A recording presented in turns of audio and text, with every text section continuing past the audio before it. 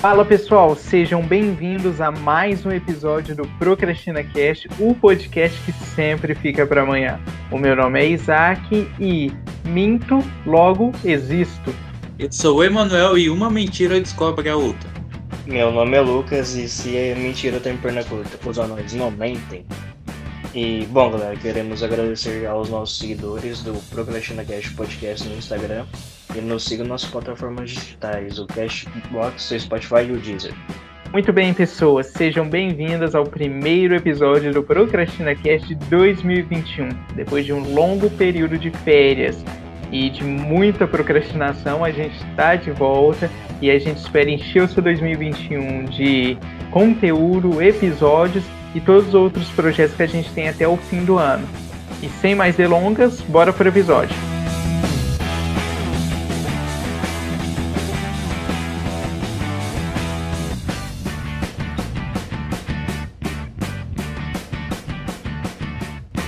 Pessoal, o tema de hoje ele vai abordar uma questão muito interessante que a gente meio que vai estar roubando, mas a gente vai comentar em cima de um plot de um filme. O nome desse filme é O Primeiro Mentiroso, é um filme de 2009. Ele conta com um elenco até que com atores conhecidos, que é o Rick Gervais, a Jennifer Garner, e tem o Jonah Hill também compondo o elenco. E assim, não é uma grande história, assim, dramática nem nada, mas ele tem um plot bem legal que é como seria o mundo se não houvesse mentiras? E basicamente vai rodar em cima disso. Você tem um personagem central, que eu não lembro agora qual é o nome do personagem do Rick Gervais, e esse personagem vive em um mundo onde a humanidade não conseguiu desenvolver a capacidade de mentir. Então é um mundo totalmente diferente do nosso. E como vai se desenvolver esse personagem? Ele vai desenvolver a capacidade de mentir e a gente vai acompanhar a jornada desse personagem em um mundo onde ele tá mentindo, só que ninguém sabe que o que ele tá fazendo é uma mentira. Ninguém tem nem esse conceito, essa palavra nem existe no mundo deles. E um dos primeiros aspectos interessantes da gente fazer uma análise é que o personagem, a gente tem um Rick Gervais lá, ele vai para um banco. E nesse banco ele descobre que a conta dele não tem a quantidade que ele previa, e por conta de uma falta de luz, alguma coisa, o sistema dá um bug, a moça pergunta para ele quanto que você tem na sua conta. E ele informa um valor que, na verdade, ele não tinha. Então ele mente para poder receber, eu acho que $800, libras, eu não me lembro ao certo. Então, a partir dali, você tem a primeira mentira que ele conta e ele obtém uma vantagem. E qual que é o interessante da gente analisar essa situação?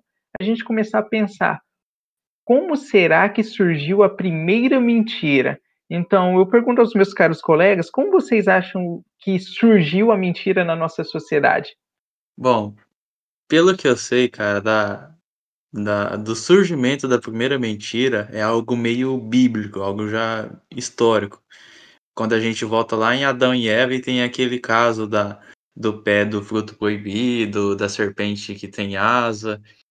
E lá é o momento que a Bíblia conta que é a primeira mentira, mas se a gente for sair um pouco do âmbito religioso e desses outros critérios, se a gente for avaliar como que surgiu a primeira mentira, a gente teria que, igual no filme, ele buscou o bem próprio dele. Tipo, em um momento que ele estava de necessidade ali, por exemplo, ele precisava pagar o aluguel dele e no banco ele só tinha em torno de $200. Isso, a necessidade dele pagar o aluguel, a necessidade dele sobreviver, então ele teve que trapacear para conseguir esse dinheiro e conseguir sobreviver. Então eu acho que a premissa principal para surgir uma mentira assim, a primeira mentira, seria a partir da sua necessidade de sobrevivência. Então, para mim, a primeira mentira nasceria dessa premissa. Bom, cara, a primeira mentira, eu acredito que o conceito dela talvez seja igual a essa cena do filme. Que é um dos princípios básicos da mentira é você obter vantagem. Então, acredito muito que a primeira mentira, assim, no mundo contado foi para se obter vantagem de algo ou alguma coisa. Eu acho interessante essa bola que vocês levantaram, porque quando eu comecei a pensar nisso, sobre como surgiu a primeira mentira, eu me lembrei de uma parte do livro do Harari, do Yuval Noah Harari, que é o Sapiens, ele fala sobre a teoria da fofoca. E chega a ser engraçado porque ele diz que a fofoca é importante para construir uma sociedade e tudo mais. Eu não me lembro certinho todos os detalhes, mas era interessante, por exemplo, num grupo, quando se tem a questão da fofoca, você consegue saber em quem você pode confiar, porque você fica sabendo de quem, por exemplo, vamos pensar em grupos nômades, quem é um bom coletor, quem pode ser um possível traidor do grupo. Então, é interessante pensar por esse aspecto. E será que talvez a mentira possa ter surgido nesses primeiros grupos para alguém obter a vantagem no sentido, putz, eu vou dizer uma coisa que não é a verdade para ele, para mim, sei lá, poder obter mais comida ou alguma coisa do tipo? Então, não sei, talvez, se a mentira poderia surgir nesse meio de comunicação, de trocas de informação, porque assim, percebe que, tipo assim, talvez eu estou fugindo um pouquinho, mas percebe que essa troca de informações, a fofoca, é baseada numa relação de confiança, e pela bola que vocês levantaram, a questão de obter vantagem para si, às vezes você tem que quebrar a confiança que a outra pessoa tem estabelecido em você. Eu acredito que sim, também vale considerar outros aspectos que, por exemplo, o medo. Quando eu tinha mais ou menos, acho que uns 7, 8 anos, uma das minhas mentiras mais que eu me recordo, falei, não acredito que eu fiz umas coisas dessas. Tava um dia chuvoso, igual hoje, e tinha uma lata de tinta do meu pai, aí eu tava brincando lá no quintal e sem querer eu derrubei a lata de tinta. Aí o que que eu fiz? Tinha sobrado um restinho de tinta na lata, eu coloquei a lata na chuva, deixei encher e voltei pro lugar. Aí, com medo de apanhar do meu pai, né, aí ele me pergunta: "Nossa, o que que aconteceu aqui? Quem que derramou essa tinta?" Eu falo: "Ah, foi o cachorro aí". Aí ele: "Nossa, mas o cachorro conseguiu pegar a lata do chão, encher de água e colocar aqui no mesmo lugar, é impressionante". Então eu acho que, tipo, tem alguns aspectos que interferem também, por exemplo, o medo é um clássico que te ajuda a mentir. Não, sim, e muito por conta do que vocês falaram. Porque se a gente está buscando um alto benefício e sobreviver, você não vai querer apanhar, né, cara? Com certeza. Então, eu acho assim. Só que aí, às vezes, a gente pode até analisar a questão, por exemplo, a sobrevivência em si, existe malícia por trás dela? No sentido assim, quando a gente mente, porque nessas questões, quando você é criança, por exemplo, você não quer apanhar, por exemplo, já teve vezes que eu contei a verdade para minha mãe e não apanhei, só que até hoje eu nunca entendi assim, tipo, você não relaciona causa e efeito, por exemplo, putz, se eu dizer a verdade eu não apanho, mas mesmo assim você fica com medo do fumo. Uhum. E em que ponto que eu quero chegar? Na questão, por exemplo, se você é criança e você mente, é porque você não quer apanhar, mas será que existe malícia por trás disso? No sentido, assim, de prejudicar ou você só está tentando se defender? Então, algo assim que eu queria até falar um pouquinho mais para frente, mas já vamos dar uma pincelada em questão de existir boas mentiras. Será que existe algo assim, uma mentira boazinha? Não é uma mentira que vai prejudicar ninguém. Então, tipo, tem um livro do Nietzsche, que é o famoso tio Nietzsche, que é Assim Falava Zaratustra, e ele fala sobre algumas metamorfoses que a gente passa. E uma delas é a criança. E ele fala como a criança pensa, a inocência da criança. Então, se a gente for considerar a criança nesse aspecto de se a mentira é maliciosa ou não, eu acredito que não seja maliciosa para criança, porque ela só tá com medo ali, algo natural. Medo é necessário. Medo é necessário para sobrevivência. Então, não que, claro, aqui considerando a criança, não considerando um adulto. O medo é necessário para adulto também sobreviver, mas não que algo de terrível vai acontecer se ele não contar a verdade. Mas a criança, ela tem aquela inocência que não permite ela fazer o mal querendo fazer o mal. Então eu acho que da parte da criança não tem malícia. Um fato importante aqui, também que eu queria trazer, é que a gente mente desde criança. Então é algo inconsciente nosso. Tipo, os nossos pais não ensinam a gente a mentir. Meio que a gente vai aprendendo com o tempo, sabe? Esse lance é um lance muito, assim, de se pensar, sabe? Porque, tipo, vai acontecendo várias coisas na nossa vida que a gente vai tendo que ter uma mentira, assim, pra poder se dar bem. Se dar bem, entre aspas, na vida, né? Pra poder sobreviver, igual vocês falaram. Eu acho que tem ressalvas dentro disso, de questão assim que nossos pais não ensinam a gente mentir.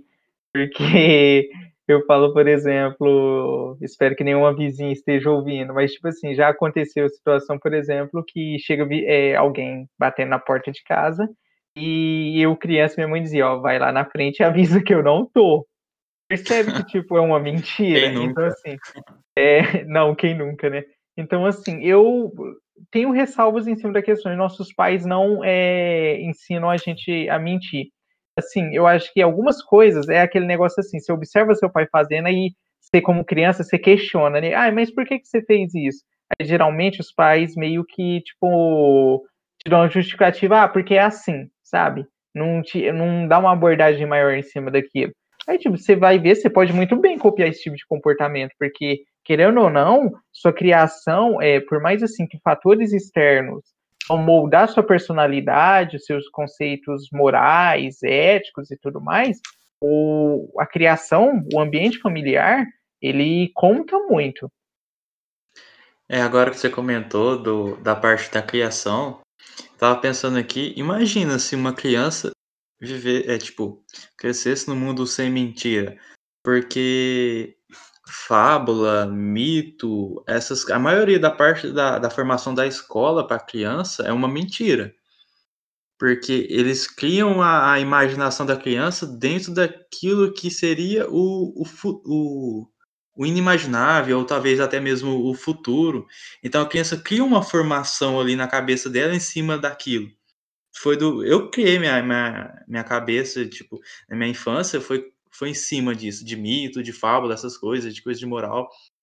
Tipo, então para criança é extremamente necessário você ter não esse mundo de mentira igual para os adultos, mas essa mentira meio tosca para a formação da criança. Não, eu acho interessante e talvez eu estou adiantando um pouco, mas só trazer um elemento do filme que casa com a ideia que você falou. Por exemplo, no filme não existe ficção, por exemplo. Questões, por exemplo, não existem filmes, porque para que você criar um super-herói, o super-herói é fictício, certo? Por exemplo, o que mais que não existem? Não existe teatro, tudo que é relacionado à arte, né? No caso. Porque você precisa mentir para criar isso. Não sei se mentir é uma palavra muito forte, mas assim, essas criações fictícias não existem dentro, então não existe entretenimento. Então, olha aí também, assim, você falou Uhum. de como seria ensinar uma criança num mundo que não existe mentiras, que não existe fábulas. Bom, naquele mundo não existe isso. Então, imagina como é que seriam essas crianças nesse mundo. E também o interessante é, por exemplo, você passar conceitos para essa criança, conceitos, por exemplo, de moral, com regras e tudo mais, isso são coisas que, se for ver, não existem. Você pode dizer, ah, isso é mentira. Será que a gente poderia abordar, dizer, por exemplo, isso é mentira, isso não existe? Partindo desse princípio aí, a gente talvez não conseguiria ter religiões espalhadas aí pelo mundo, porque não querendo fazer nenhuma briga com E no nenhum grupo filme não tem, religioso. né? Sim, sim, verdade. Até que no final, não seria spoiler. Mas, tipo, a religião a gente não consegue explicar, não é algo palpável, assim, não é algo, tipo, teoria. A gente tem teoria que a gente consegue formular, consegue demonstrar, tal, tal, tal, tal, tal, isso, e a gente consegue perceber que é verdade, mas religião não.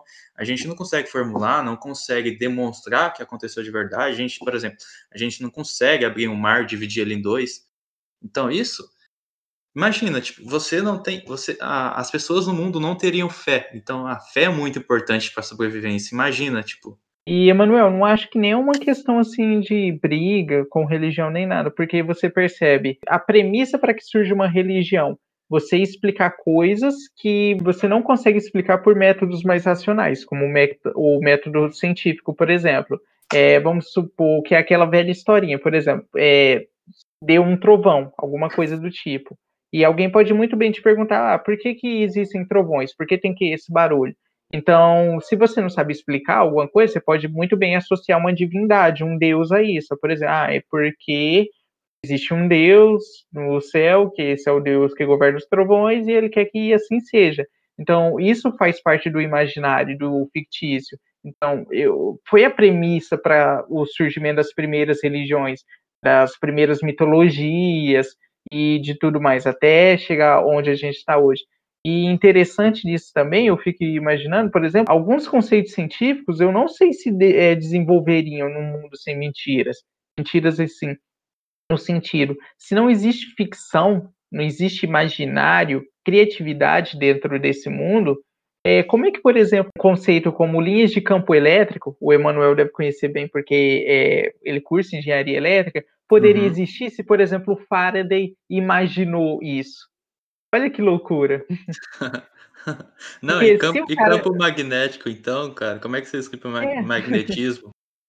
porque você tem que imaginar essas coisas. Como é que você colocaria hipóteses no mundo onde, tipo assim, se não existe a ficção, né? Igual, tipo assim, porque existe, por exemplo, o conceito de energia, por exemplo. A energia é um conceito muito abstrato dentro da física.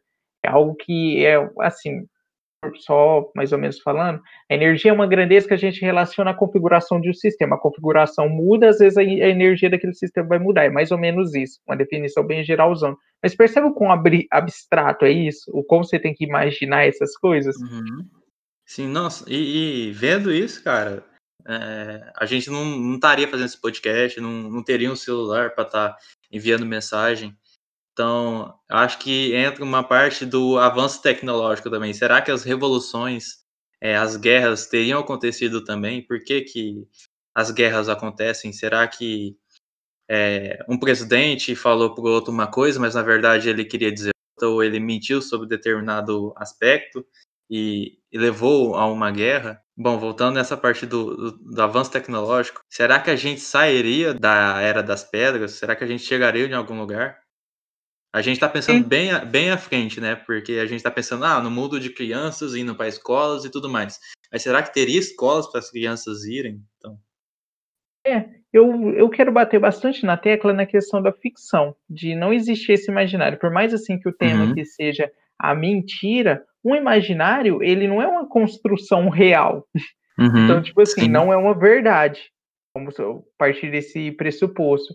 Então, por exemplo, um conceito outro legal que tem dentro do Sapiens, do Harari, é a questão de, por exemplo, ficções jurídicas. Por exemplo, uma empresa, eu estou com meu notebook aqui da Lenovo, por exemplo. A Lenovo existe de verdade? Não, ela é uma empresa. Só que ela pode responder por um processo? Pode, por conta que ela é um ente jurídico. Mas espera aí, fisicamente isso existe?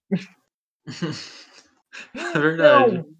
Então, assim, como é que no mundo sem ficção você cria empresas? Mas existe uma empresa que pode responder. E olha que loucura, uma empresa responde judicialmente, mas a empresa não é uma pessoa nem nada, que é o tal do CNPJ, né? Uhum. Ela só tá ali no seu espaço ali, a gente que paga o pato. Mas a gente fala de umas questões que no mundo sem mentira não seria possíveis de provar. Considerando isso também, a mentira pode provar alguns aspectos. Imagina, tipo, igual naquele tempo que saiu a notícia do cara que bebeu Coca-Cola e tinha um rato dentro, ele teve problemas lá e tudo mais.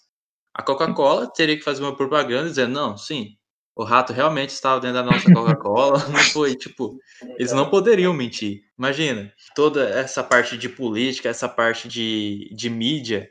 Tipo, a mídia não existiria porque os políticos não mentiriam e assim a gente, sei lá, o nosso IDH aumentaria.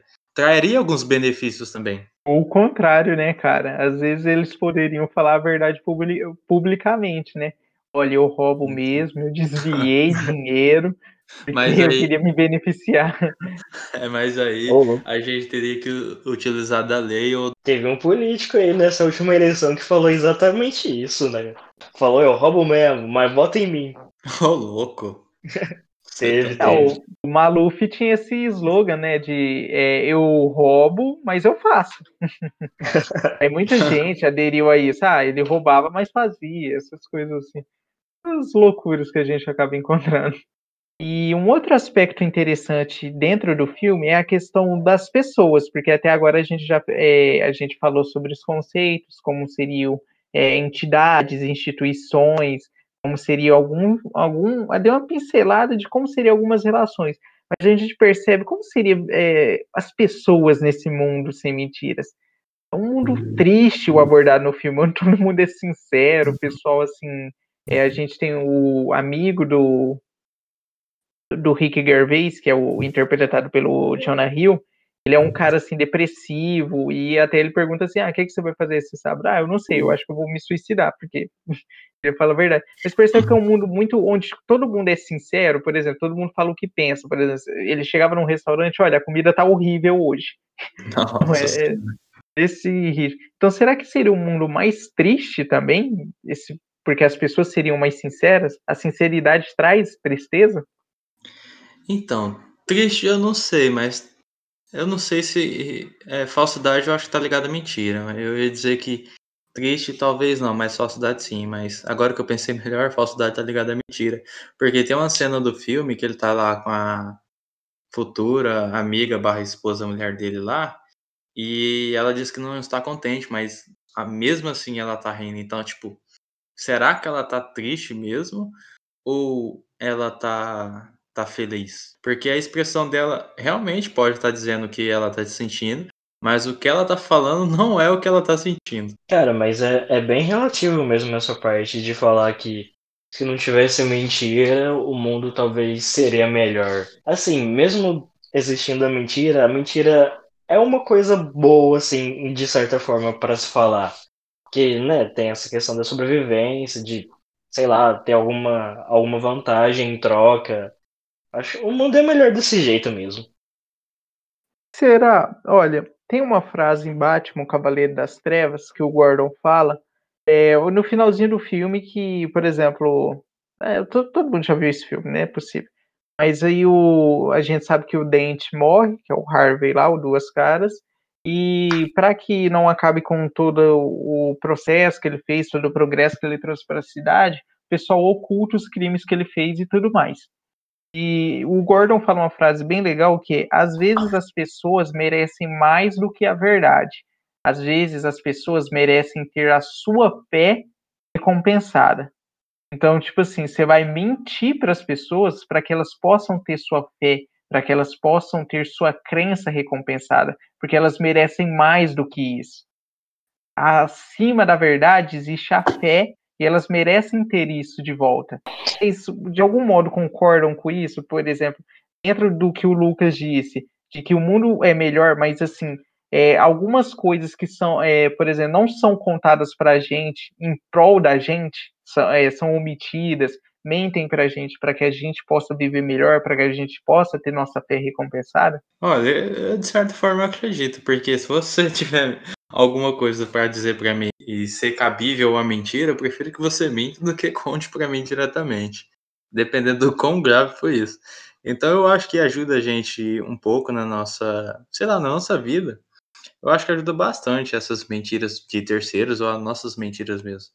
Então talvez a gente seja um pouco mais feliz com a mentira do que com a ausência dela. Eu acho que é bem questão de bom senso, mas sinceridade demais, eu acho que prejudica, porque Sim. não pode, assim, por exemplo, chegar numa pessoa, "Olha, eu acho que isso e isso de você", até porque se você for ver, sinceridade demais, será que ela não reflete no preconceito também? Porque, assim, vamos pegar no sentido de preconceito mesmo, é um preconceito estabelecido. Então, se você é sincero, você vai meio que dizer suas primeiras impressões, vamos supor assim, Uhum. né, a partir desse princípio. Será que até não é um fator, como eu poderia dizer, um fator que predispõe ao preconceito? Bom, eu vou contar um relato mais meio que extremista. Tipo, ano passado, 2020, teve um cara que decidiu fazer uma surpresa para a mulher dele. Tipo, e ele fez isso pelo Twitter. Ano passado, a gente ainda tá no momento de pandemia, mas o início foi ano passado, isolamento e tudo mais. E ele tava em um país e ela tava em outro país. E ele tava encucado, já queria pedir ela em casamento, e ele decidiu fazer um pedido inusitado, decidiu fazer pelo Twitter. Aí ele fez um post lá e perguntou se ela queria casar com ele, ela aceitou e tudo mais. E os seguidores dele, e depois pelos retweets chegaram algumas pessoas, criticaram a atitude dele, dizia que ele poderia fazer melhor, que aquilo não deveria ser feito daquela maneira, que não tinha o determinado grau que a menina deveria receber e tudo mais. E o cara ficou sentido com aquilo, falou, nossa, eu não consegui eu consegui fazer tal coisa para minha esposa, minha futura esposa. E depois de um tempo, demorou 1 ou 2 dias, o cara se matou, cometeu suicídio. Por quê? A sinceridade daquela galera lá, tipo, não sinceridade, também povo intrometido do caramba. Hipocrisia por trás também, né? Sim, sim. Povo é foda. O preconceito, né? Tipo, um toque de, sei lá, se eles quiserem, não sei se eles tentaram ser sinceros, que eu acho que não tem nada de sinceridade, mas eu acho que, tipo, esse é uma visão de que você sendo de um jeito, você prejudica totalmente outra pessoa. Imagina você dizendo toda a verdade para aquela pessoa, igual no momento do filme que o Isaac comentou. Então, imagina se aquele cara fosse meu vizinho e ele chegasse em mim e falasse, eu vou me suicidar e eu não gosto dele. Eu falasse, não, vai lá, corre, pula e faz o que você tem que fazer. Então, imagina, eu poderia ter salvo o cara, eu poderia ter deixado minha ignorância de lado, ter salvo a vida, que é muito mais importante do que uma ignorância sua ou ignorância de outra pessoa, do que ter deixado o cara morrer. Então, eu acho que sinceridade demais, igual o Isaac comentou, é pior que a mentira demais, porque a mentira demais, uma hora ou outra pega. E, tipo, vai te fazer mal? Vai causar sua morte? Talvez, não sei. Talvez se você mexe com algo ilícito, pode causar sua morte. Não algo tão extremo assim, não vai causar sua morte. Então, cuidado, né? Sinceridade demais é foda. Já diria um grande filósofo, a verdade machuca mais do que a mentira. E para a gente começar a finalizar o nosso bate-papo aqui, eu pergunto para vocês: vocês conseguiriam viver num mundo que não tem mentira? Olha, se eu disser que sim, eu estaria mentindo. Então, eu provaria. Confirmado. Eu provaria que eu não É, conseguiria viver no mundo sem mentiras. Eu termino a minha parte com essa frase. Os nossos é, ouvintes que fiquem aí pensando, será que eu conseguiria ou não?